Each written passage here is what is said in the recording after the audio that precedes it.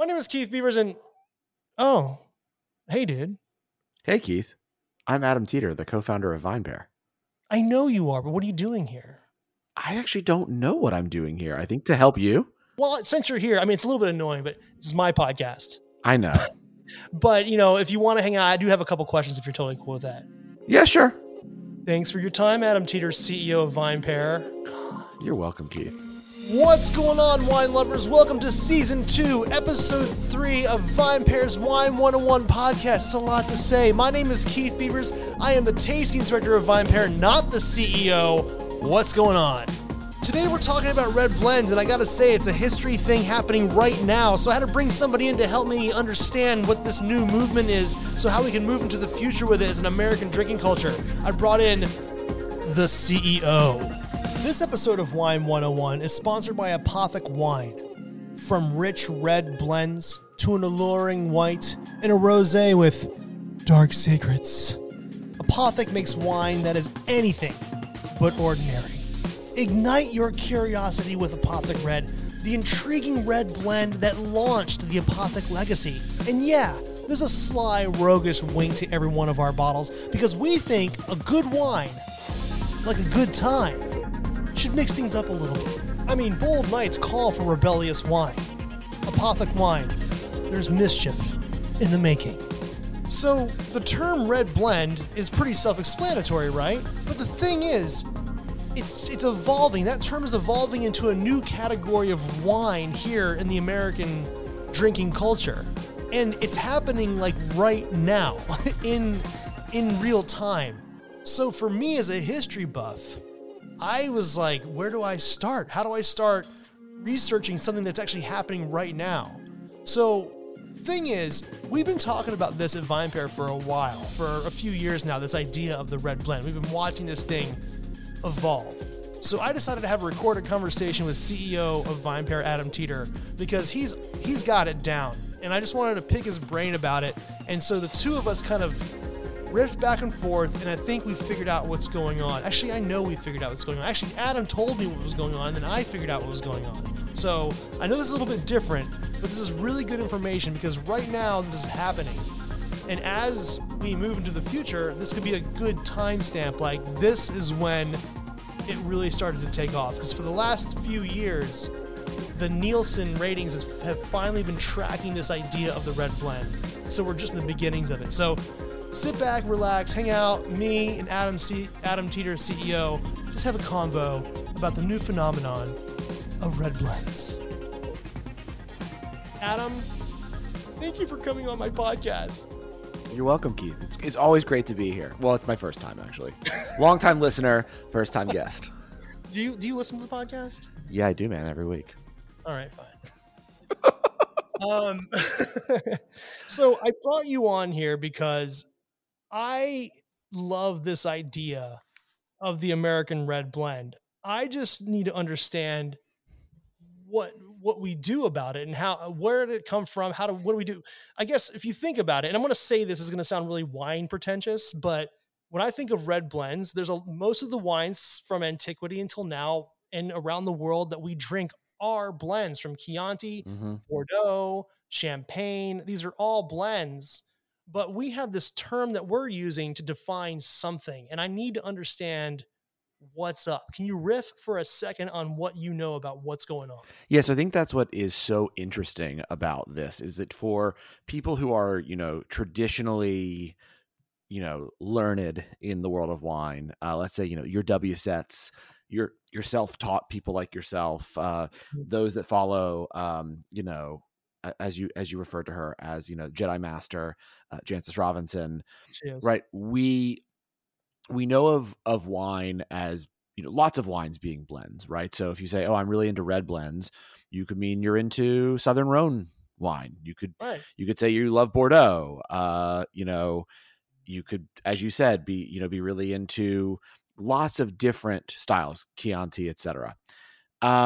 But what happened in the US is about 10, 15 years ago, you had this emergence of red wines on the market that, in place of the label saying Merlot or the label saying, Cabernet or Pinot Noir just said red blend. Right. And because we don't name wines after places here, right? We don't have our own version of Napa, let's say, right? If you see a wine on the shelf and it just said Napa on it, you have no idea what it was, right? Yeah. We don't do that. It was a way for American wine producers to market a new style of wine that was basically an old style, right? They were doing the same thing that winemakers in Chianti had done. They just were actually telling you it was a blend because they couldn't say that their wine was called, Paso. I did that for you. Thank you, man. Yeah. So, basically this idea of red blend really took off. And now red blend is looked at by a very large portion of American consumers to be the same thing as asking for a Merlot or asking for Cabernet. Not trade-off, right? You're not going to drink a Merlot or a red blend. But what I mean by that is, like, when you order a red blend, you expect to receive a wine at your table or at the store that says red blend on the label. And I think that's it's kind of hard to wrap your mind around, right? It's because we are talking about a new category of wine, and a category of wine that is treated the same as if a consumer were to say they like to drink Zinfandel, right? And actually, that's what's really interesting is that red blend is in a lot of ways the creation of the demise of Zinfandel. The creation of the demise of Zinfandel. Yeah, out of the ashes of Zinfandel came the red blend. Phoenix rise, right? Because isn't it true that most of these red blends are based off either Zinfandel or maybe Petite Sirah or something like that? It used to be, but again, this is why it is crazy, right? So if we were in France or Italy, and we were in one of these AOCs, DOCs, etc., and we had written laws that said, in order to make, we're gonna name our category of wine the red blend. We're gonna name it Keith's Paso blend or whatever, like Keith, right? Okay, if we were to say that, we would say, okay, well, this came about, well, let's see, 20 years ago, 25 years ago, 10 years in, it became really popular, and when it was popular, the grapes used to make this specific kind of wine were Zinfandel, of which 65% was used, Petite Sirah, in which the majority of winemakers were making like 20%. Then there was, so people were using a little bit of Merlot, whatever. You could use anything else you wanted, but those were the main. And then we would sit down and we would have a meeting, right, amongst all the people who voted in the AOC, and we'd write the guidelines and we'd vote on those guidelines and we'd ratify them, much like we try to ratify a tax code, right? Forever. So, and we'd say these are the laws, but because, as you like to say all the time, this is America, we didn't do that, right?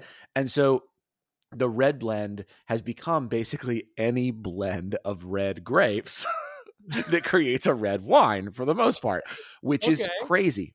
But the way that the red blend came about was, as you said, as a way for a lot of winemakers to use Zinfandel and Petite Sirah, primarily Zinfandel, that had gone out of fashion. Okay. So basically in California, right, there was so much Zinfandel. I mean, I remember when I even came of drinking age, which was, only 14, 15 years ago.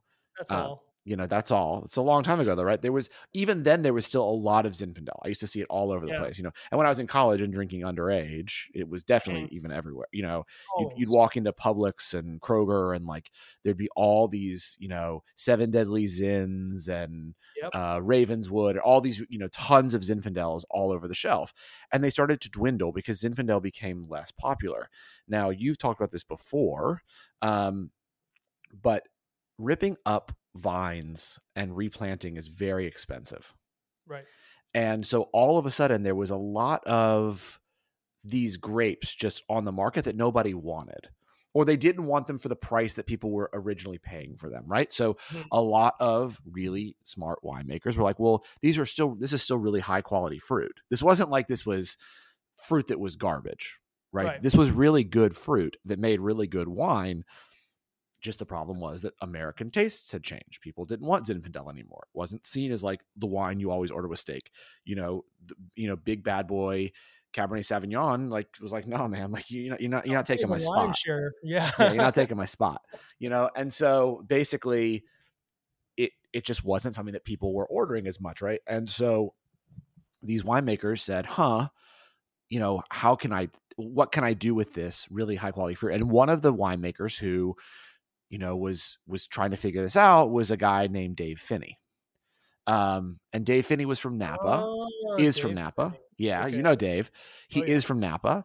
And he had access to all this fruit that other people didn't want because they were going after Cabernet and Merlot, but there was a lot of Napa. And then I think also, if I'm correct, also the surrounding area, Sonoma, et cetera. A lot of, Zinfandel that was there that was really good. That was being grown in the same vineyards. And he said, I'll take all of that and I'll make a blend with it. Zinfandel will be the base and I will call it the Prisoner. Okay. And the Prisoner, the big old bottle that everybody buys. Yep. And so basically he creates this bottle. It becomes this sort of like cult wine. Right. And at the same time, you had other winemakers making other wines like Apothic, another really big red blend. Big in terms of popularity. And all kind of doing the same thing. Like they saw that they had access to these grapes. And so then, when people asked like someone like Dave Finney, like, what is the Prisoner? He wasn't going to call it a Zinfandel, right? Because Zinfandel was out of fashion. So he's like, oh, it's a red blend. Right. Yeah. And so that's kind of the origin story. I mean, the wine that's really famous for making red blends, what they are actually isn't the Prisoner. It is Apothic. Like you can look at just what happened with that wine and how it just exploded on the American market and just became this massive, phenomenon. I remember buying it for my wine shop in 2009 when it came out. Yeah. I mean, it's really helped define what the red blend is, but now it's expanded past that, right? And now the red blend, grew and grew and grew, and I think American consumers started saying, I like this. And so what is the flavor profile of the red blend? That's what's interesting, because it's not now based on any specific grape, there's no laws like we talked about. It's hard to say, well, with all red blends, you will get X, Y, or Z. In the same way that you could probably say to me, well, when you have Chianti and it's from this commune, you should expect to have this. Or when you have Bordeaux from the right bank, you should look for, wines that are a little bit more, that are softer and more supple and maybe, drinkable at an earlier stage because they're more, they're heavily based on Merlot, but on the left bank. You're going to get wines that, you probably need to lay down for a while because they're more based on Cabernet and things like that. Like you're not going to get that with a red blend because every blend can be different. And so here, I guess, flash forward to another interesting part of the story with, red blends is, I don't know if this is responsible or not for also why red blends just kind of became, any kind of blend of wines. But, there did come a time when, Mr. Finney had a very successful product and he sold it to another winery. And in selling that wine, he was not allowed to make a blend of wine, a red blend of wine based on Zinfandel for, I think it was 7 years or something, or 8 years, or he has a wine. I think he has a wine called 7 Years in the Desert or 8 Years in the Desert now. That's, I feel bad that I actually don't know the actual name. So we might have to look that up. You can correct me. But yeah, and that now is sold through his label Orin Swift. But it's the first Zinfandel based red blend he was allowed to make after selling the Prisoner. So he made other red blends, right? That maybe were based on, like you said, Petite Sirah. Maybe he found some, Malbec in California that people weren't using as much, or some Syrah or things like that. And it kind of just became this idea of red blends as these usually bigger, powerful, luscious. Luscious wines. Is the big key there, right? Luscious is the powerful, but luscious. Luscious is the word. I mean, that's what I choose to use when I talk about red blends. They are luscious. Everyone that I've listened to or like tasted and reviewed is about lush, plush fruit. It can be a big wine with a ton of alcohol, or it could be even a medium-bodied wine with like lesser alcohol, or the perceptions of either or, but Yep. it's always plush and Yes. smooth. So I Yes. don't know. So this is something. Okay, so this is my theory because again, like I dig history and I love watching how we evolve as a drinking culture in the United States because we're so young and we had 10 years of prohibition to kind of mess around with our sort of like drinking culture. And then when we came out of prohibition, we had to rebuild everything. And the first thing we rebuilt, instead of just like everyday wine, we built a fine wine region in Napa Valley and made it so that it was a fine wine region. And then Yeah. there was all these AVAs across America and all this stuff. So we were, then Robert Parker comes around with the point system. And like now everyone's learning how to drink fine wine in Yep. America, but there's never really been an everyday wine, which you have in Europe. You have every DOC, like you said, even though they have like these hard and fast rules that last for decades and decades, there's always some sort of fun, easy drinking wine that the region will make, whether it's Joven in Rioja, Yep. or it's Rosso di Montalcino in Montalcino, or something like that. So it seems to me that because we are who we are and how we've come up in drinking culture, especially in wine, is we came out of the prohibition area with a big sweet tooth because all the wine that was being poured during prohibition was kind of a sweet red wine. And when we started to actually learn about what fine wine was, we missed that one thing. We missed that everyday wine thing, the stuff that helps a culture build as a drinking culture. And you don't just like build as a drinking culture, like, okay, we drink fine wine now, it's all we do. So this seems to me a great moment in our history of wine, is that we have now created this thing. We call it the American, or the red blend. Yeah, the red blend. Just the red blend. And what it is it's like, hey, every year the blend is going to be different because we are really, because I talked to Deb Jorgensen. She's the winemaker at Apothic, and even with that wine is always smooth, always chill, always plush, always deep, but she changes the blend every year based on what they get. So it's our version, even though they can get, like, I don't know what the Prisoner, I don't know how much that bottle costs nowadays, but in our range of what's available, what we're willing to pay for an everyday wine, the red blend is now there for us to have that everyday drink instead of freaking out, stressing out every night about buying something that's fine wine for dinner. Does that make sense? Yeah, man. So here's what I think is interesting. So first, when you're talking, I of course looked it up. So it depends on where you buy it, but for most places, the Prisoner is $55 a bottle. That's not inexpensive. No, but I think for what red blends is really interesting is whether it's Apothic, which is a more everyday red blend that's more affordable, or it's some of the other really amazing red blends that Orin Swift makes. That obviously, so Finney, when he left with the Prisoner, he started Orin Swift, and Orin Swift is he makes a lot of red blends. For a lot of people, it hits everything they're looking for. It has that power, it has the plushness. And I think what's interesting about red blends that I hadn't thought about until you were talking, and I think it's really interesting because we like to geek out on this kind of stuff, is we always talk about like Malbec is the wine that became popular without the help of the wine industry, if that makes sense, right? It wasn't a wine that was really, the red blend actually is truly that wine, right? Like we sat here being like, as wine writers and journalists and whatever, you and I being like, oh, it's Malbec. But actually Malbec in a lot of ways was very traditional in the way that it still came out. I mean, yeah, fine. In America, maybe it became popular through the people and through wine shops. But, in Argentina and things like that, it was still, it was very highly touted by sommeliers and stuff. They drink most of it. They didn't give us of it. Initially they drank all of it there, exactly, until like the 90s. But in the US, like the red blend is 100% a wine that became popular because of consumers, right? It's like, it is the people's wine. It is the best way to describe it, right? It is this. Cool.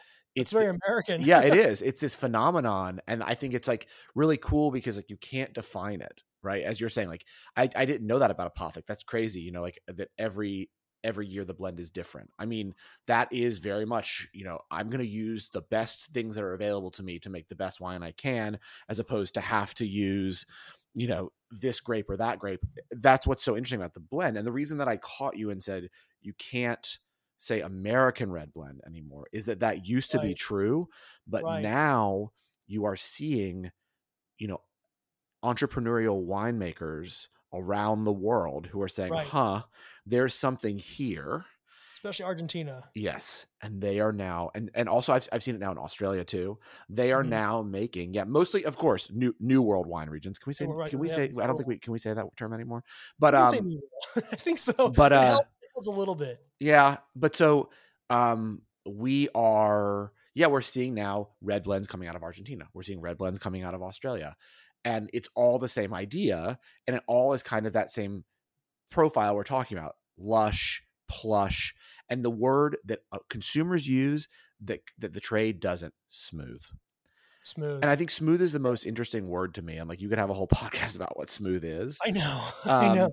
But smooth is like this word that every time, when you and I first started, really, digging on wine, to go into like the wine festivals and teaching and stuff there together. Remember, that's the one word we used to hear every single consumer say to us: "Oh, I love this wine; it's so smooth." Right. And if you were ever to talk to like a WSET trained or or they don't really know what it means because they don't use it. It's rejected. I should say. It's right. Rejected. They weren't taught that. They didn't come into wine using the term, and it's one of these things that is such this like disconnect, because I think because wine professionals don't know what that term means to most consumers, they don't know how to fulfill what that consumer is looking for.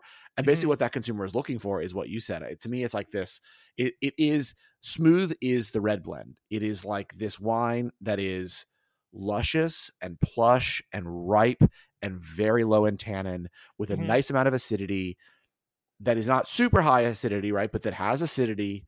So it's not a flabby wine, but it is a wine that is very easy drinking, even at its high alcohol content. Burgers, pizza, steak. It can go with pasta. Yes. It can go with hot dogs. It can go with pretty much everything you would drink with a red wine. A red blend will go there. Exactly.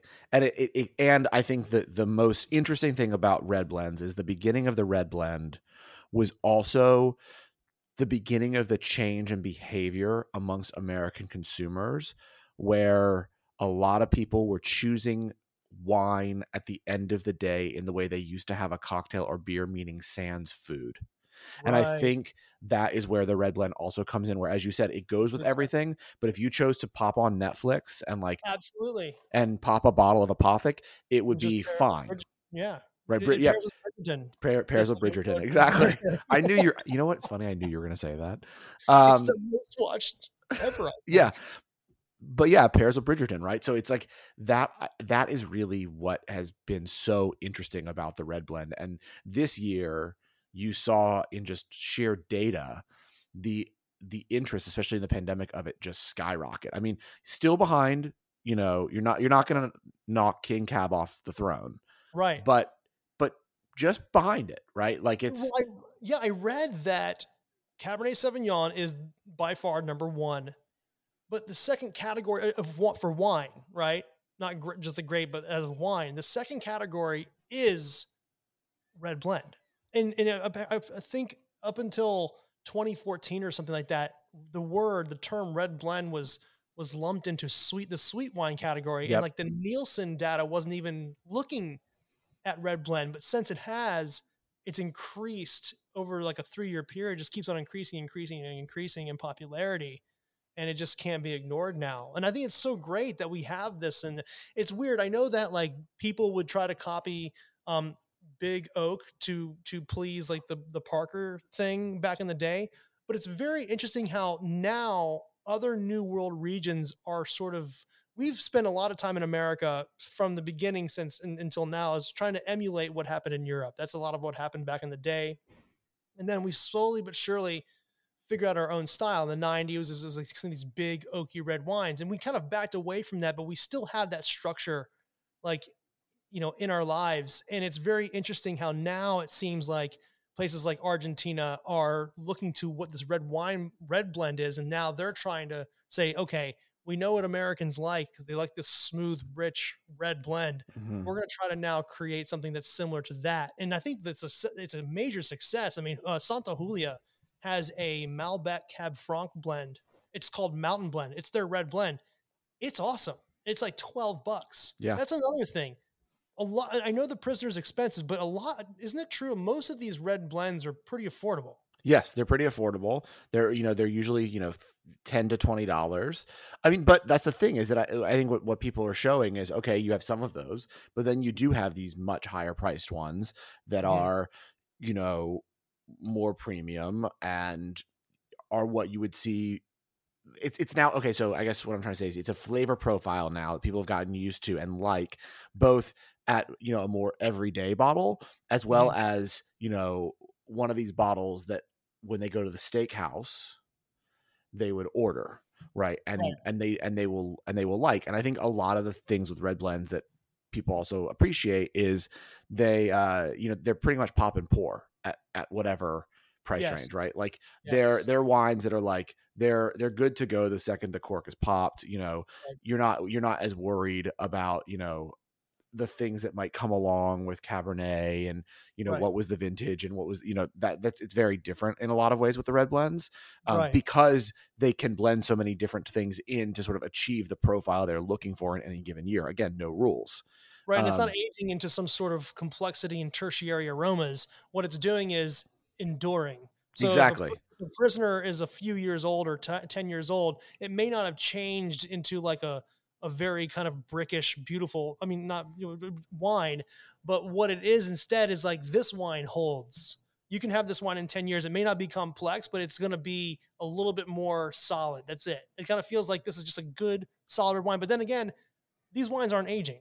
These are wines to drink now. That's why I have that sort of everyday feel. We finally, as Americans, have everyday red wine to drink that's actually really good and smooth and easy. And we can say smooth. I think the wine industry needs to get used to that word, the science of smooth. We got to get into it. Yeah, man. So that's red blends. Wow, man. Thank you so much for coming in. I guess it's cool that you came to my podcast because I got some info. So thanks a lot. Yeah, man. I appreciate, somehow winding up here. Yeah. I don't know how you got here. I know. All right. Thanks a lot, man. You're welcome. So there it is. I think we have in America, finally, for the first time in our history, a category that defines our everyday, easy drinking style. It took a while, but here we are. So red blends, they're fun, they're expensive, they're not expensive, but they're always plush, soft, smooth, and ready to drink. And that's an awesome American innovation. You're welcome. VinePair Keith is my Insta. Rate and review this podcast wherever you get your podcasts from. It really helps get the word out there. And now for some totally awesome credits. Wine 101 was produced, recorded, and edited by yours truly, Keith Beavers, at the VinePair headquarters in New York City. I want to give a big old shout out to co-founders Adam Teeter and Josh Mallon for creating VinePair. And I mean big shout out to Danielle Grinberg, the art director of VinePair, for creating the most awesome logo for this podcast. Also Darby Seaside for the theme song. Listen to this. And I want to thank the entire VinePair staff for helping me learn something new every day. See you next week.